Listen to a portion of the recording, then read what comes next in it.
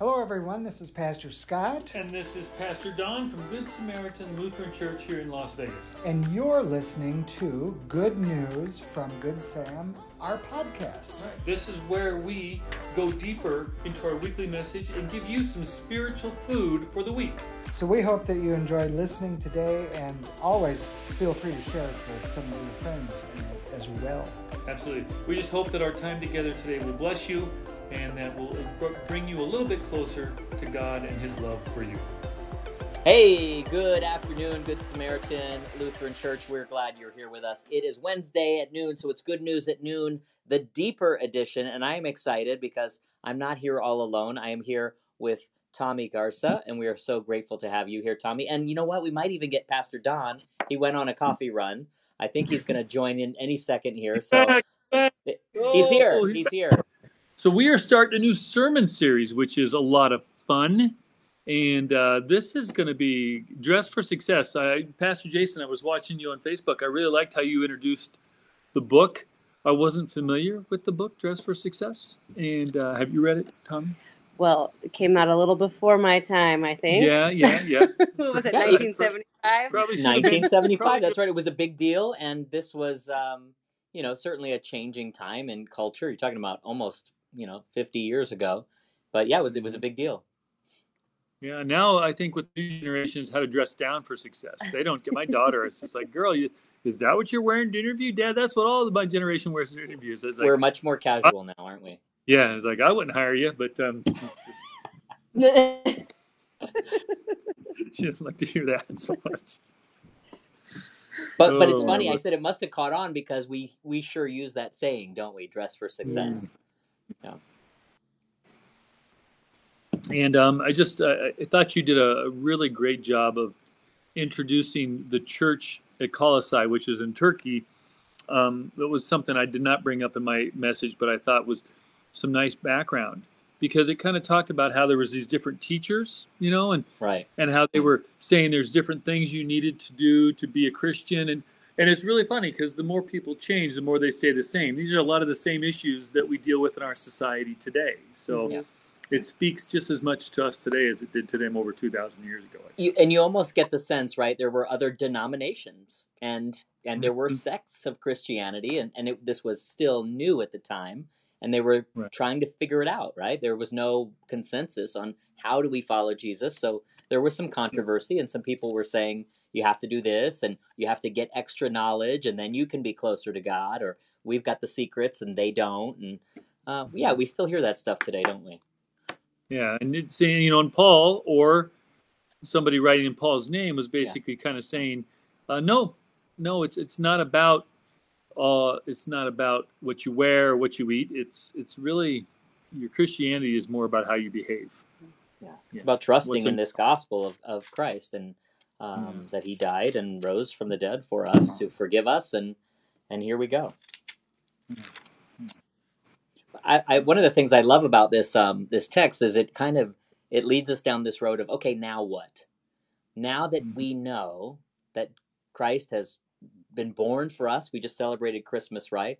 Now that we know that Jesus has come for us and Jesus is God and died for us and rose again from the grave, now what? How should we be with each other? How should we practice our faith? How should we live it out? Yeah, I thought that was really good. And I made a pretty clear distinction that when we're talking about behaviors, this isn't really, our salvation is not dependent upon these behaviors. This is more about identifying who you follow. And the writer here of this book in the New Testament is saying the same thing. If you want people to identify you as Christian, these are some of the behaviors they would have to see come out of you. Because I think it's really easy, and you got to be careful to get legalistic. And what I mean by legalistic is saying that it's really more about what we do that is our salvation rather than what Christ has already done. And we have to be pretty clear that when we're talking about dressing for success, we're talking about putting on the trappings of a follower of Christ, right? And I don't mean it like we pretend we're putting on a cover, but these are what followers of Christ are called to behave like.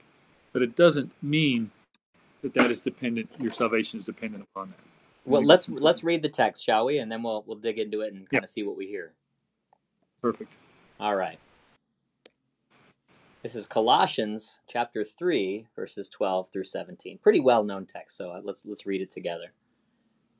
As God's chosen ones, holy and beloved, clothe yourselves with compassion, kindness, humility, meekness, and patience.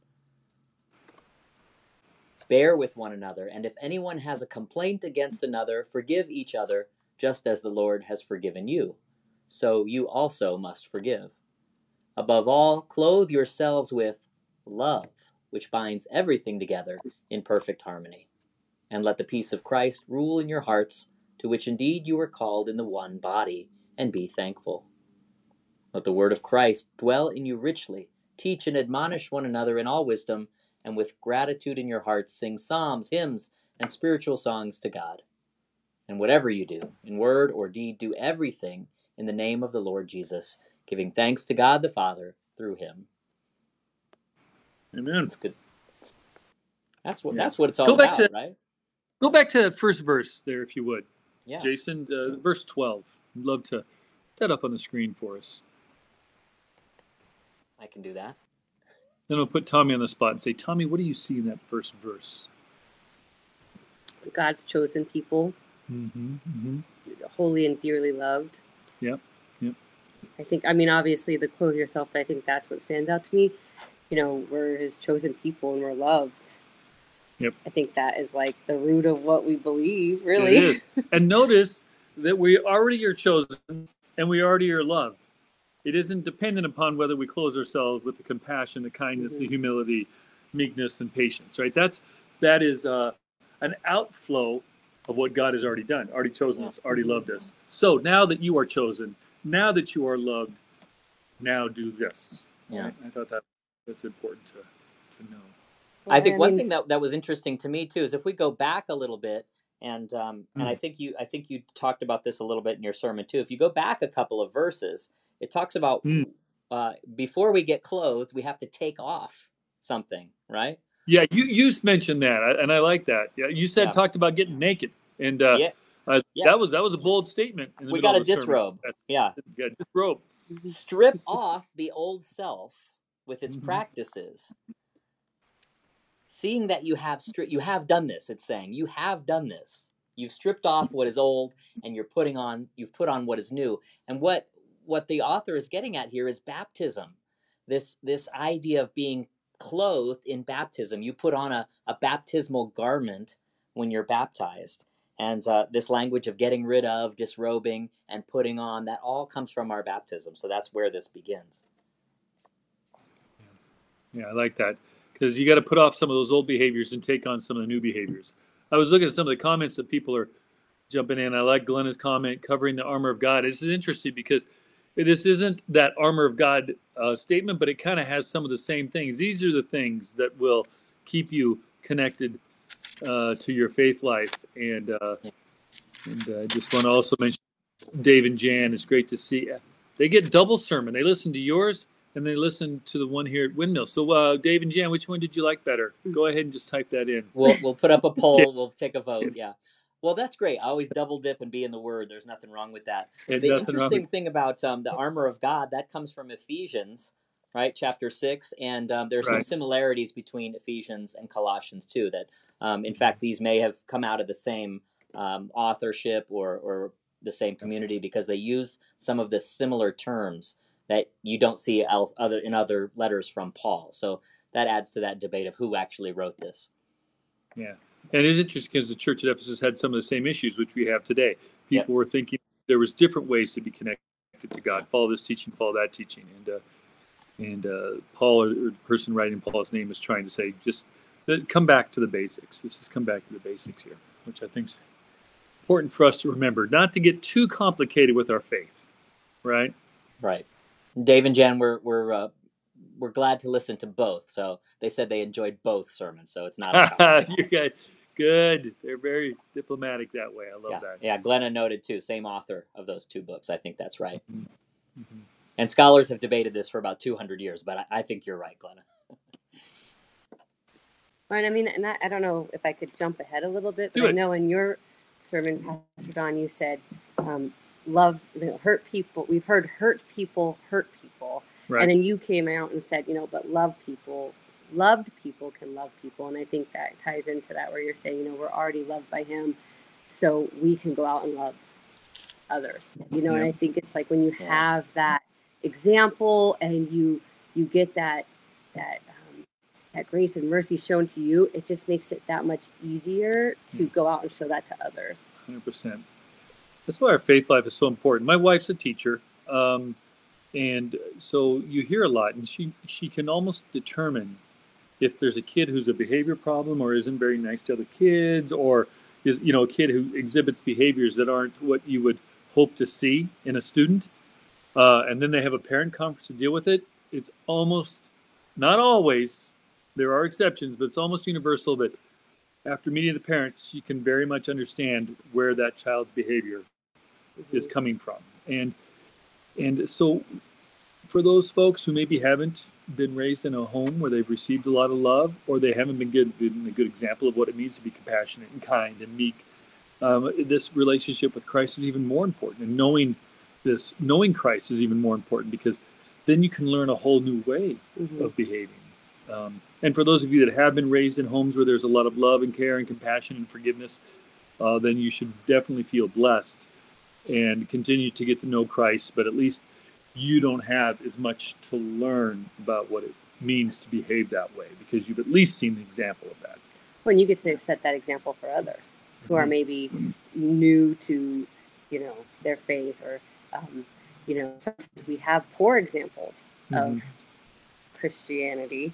But we can use like those that are able to set that great example as like kind of our pinnacle to go back to, like, oh, this person is able to, this is what it should look like, you know? So here's a question I have, because this is something I get this question a lot, and I'd like to put it out to the group here, to those that are joining us, and then to our little discussion group here. So if a Christian isn't exhibiting these behaviors, right, and I think we all know some of those, like Christians that go and protest funerals, or because maybe the person didn't have a lifestyle that they agreed with, or they're more about judgment and condemnation than they are about compassion and forgiveness and love. And yet they claim to have a relationship with Christ. Do they really have a relationship with Christ? Is that relationship with Christ broad enough to cover people that don't exhibit these signs of following Christ? I mean, I'm just putting it out there for discussion. I think I have some answers, but I kind of want to just see what you guys have to think, or what Pastor Jason or Tommy have to think about that, because I get a little frustrated with my brothers and sisters in Christ who don't exhibit these particular dress for success qualities, and yet claim to be true Christians. What do you guys have to say to that? Well, it's one of the reasons I think worship is so important, and I'm going to probably talk about this tomorrow on Good News at Noon for all our regulars, but how important it is that we come together to worship as a group, that when we gather at church, you come to church on Sunday, you're reminded of who you really are. And I don't have to worry about what other people do or say, and whether I agree with it or disagree with it. I'm reminded that God is with me, and this is what I'm called to be and to do. And bringing it back to the text, I'm noting, and I struggled with this a little bit over the week, but this text that says, clothe yourselves, like, well, I've got to do something now. I mean, I think it's important that I remember who I am, and I remember that my behavior is the way that I show Christ to the world. But I want to hear it as God has already clothed me in these things, especially if I bring it back to my baptism, that I've been clothed in compassion and kindness and humility and meekness and patience, and therefore that's the way I ought to share that good news with the world around me. So yeah, we struggle with the way other people act, and they can call themselves Christians, they can call themselves lots of things, they can call me wrong, and maybe they will, but I got to remember who I am and what God has done for me. Yeah, one thing I think it's important to talk, it is a growth process. Yeah. I think it's easy to be, especially when you're younger. I don't know if it seems to be when you're younger and when you're quite a bit older, judgment comes a little bit easier. I don't know why maybe in those middle years it isn't quite as easy to be terribly judgmental, but I'm just talking kind of loosely from experience. But there's a growth process with Christianity where um, you might believe something pretty strongly for a while, but as you grow deeper and deeper in your faith and you examine the life of Christ a little bit more, then what you have is you have this growing and understanding of forgiveness. Or when you mess up, and this is a big thing I've seen with people too, when you mess up a lot, when everybody makes mistakes in their lives, and if you're really kind of walking close to Christ during that time, that period where you're making mistakes, you realize just how much you need that forgiveness and that grace, right? Mhm. That love in your life because you have made so many mistakes. So it gets harder to judge other people for the mistakes that they have made. I've noticed. So maybe those folks that are in those places where they tend to be really judgmental or hypocritical, maybe they just need some more time walking with Christ. Well, I think too, when you mentioned like it's a growth process, I think you see that like generationally, like even with generations in parenting. I think parenting that took place 2 generations ago, it has like evolved, and I think it almost is like the same. A lot of people that maybe are displaying these what we would consider like more of that judgment and condemnation, maybe that's kind of the Christianity that they learned generations ago, and it's that growth of them kind of getting exposed. And I think that it puts the responsibility on some of us to really make sure that we are showing that compassion and kindness, because at the end of the day, they're going to be able to see like, well, if I'm also getting judged and condemned, then I'm going to judge and condemn. But if I'm getting shown that kindness and compassion, then it's going to make it that much easier to show it to the next person. I like that. I like that a lot. The behaviors we exhibit do make it easier for people to share those same behaviors. I mean, if I was a young person, like my daughter's age or something like that, in my early 20s, and I looked around and got involved with a Christian group that was kind of judgy and mean, you're like, why do I want to be a part of that? I've got enough judgment and meanness in my life without having to be a part of a group. That, there's this quote, there's this text in Romans 8 where it says, God decided from the very beginning to shape the lives of those who love him along the same lines as the life of his son. Now, it's a Message translation, but I really like that translation. And I think there's a couple key words. God continues to shape our lives for those who love Christ.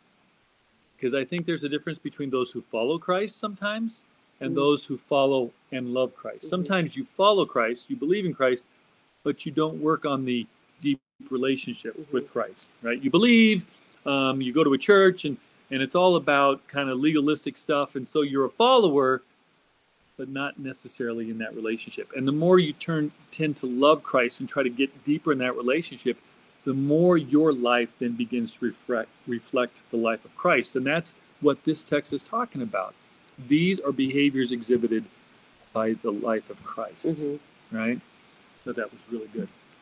It's interesting, too, that we include this verse, and just to go back to it real quick, let the word of Christ dwell in you richly, teach and admonish one another in all wisdom. Oh, there you go. I'm supposed to admonish people, right?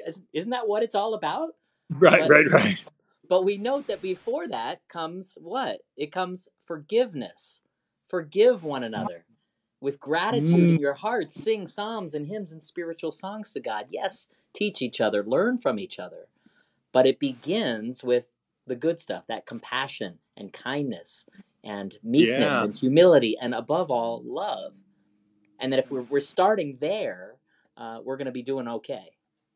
Yeah, and then your admonishment comes in a much more loving, kind way. It's more concerned about that person getting back in connection with Christ than it is about judging, just making sure that person knows that they're wrong and that you're right.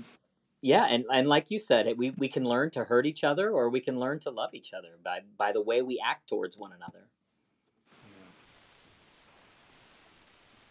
Let me give my daughter a shout out. She doesn't do a lot of social media, but one, and I just stumbled across it. It was a Instagram post that she put in there. She uses some salty language, but she is looking at the camera and she goes, if you think that you can call yourself a Christian and behave this certain way, then you just need to think again. Christians are supposed to behave like this. And then she kind of lists some of the things and pretty much some of the behaviors that we're talking about like that. And then she's just like, I'm out. And then she just drops, and that's her Instagram post. And it's gotten more likes than just about any of her other Instagram posts. Drop the mic. But she dropped the mic. And I was like, let's go. You go, Carrie. All right. I'm going to have to follow her now. I don't know about that. I don't know if you want to do that, Jason. And here's the beautiful thing, and I kind of made this point in my message, is that people can change. And this is a encouragement, if you will, for us to continue to grow in these ways. And it doesn't matter how old you are, we can always become more Christ-like until the moment when we take our last breath and become completely Christ-like as new creations in heaven. We can continue to strive to become more and more Christ-like in our behaviors. Well, that's why I never really understood it for a long time, but when it's called like your walk with Christ, like it's a walk because it's not stagnant, right? And there is that change that takes place, and you're going to, come across different things on your walk. Just like if you're walking in the neighborhood, you're going to come across different things that are going to impact that walk and how you respond to it or receive it. And I think that I thought of that sort of whenever you were talking about how, we're not stuck in this, whatever you said, like if your leg was broken, you're not like, oh, well, that's just, just have a broken leg. That's just what it is. Yeah, and right. No, you're going to work on changing that and improving that. And I think that, that's kind of like that walk that we are taking in our faith. I love that. Glenna had a good point. Grace covers us all. I thought that was a great comment. And Connie, thanks for joining us. I see Diane has jumped on board. Diane, it's been a minute since we've seen you. Great to see you with us as well. Walk the walk, but talk the talk. Amen, Glenna. Yep, you said it. We need some of that. It's the truth. Yeah. So, yeah, Jason, Pastor, give us... Go ahead. I was going to say, Pastor Scott brought up last week how Scripture calls us to be not just hearers of the word, but doers of the word. Mm-hmm. So walk it out, indeed. Yeah. And that doesn't have to be like this big thing. It could be just the little everyday things, right? I mean, I think that is sometimes where you can get hung up and put all this pressure on yourself, like, oh, I've got to, can't think of anything, but do this big thing to like really show that I'm a good Christian. Go build a home in Mexico, Yeah. feed the homeless. Yeah. But it could just be, that I think Pastor Jason has said it a couple times, like that next person you see, it's just your interaction with them. Like, what does that look like? Mm-hmm. Yeah. And I think when we hear this too, we recognize all the ways that we've failed at this, and we're not going to get it right all the time, right? We remember, Yeah. oh, well, I spoke too quickly, or I wasn't kind enough, or that I could have been a little bit more compassionate towards that person who maybe was having a bad day, and we can kind of reframe our thoughts and actions. So we're growing every day for sure.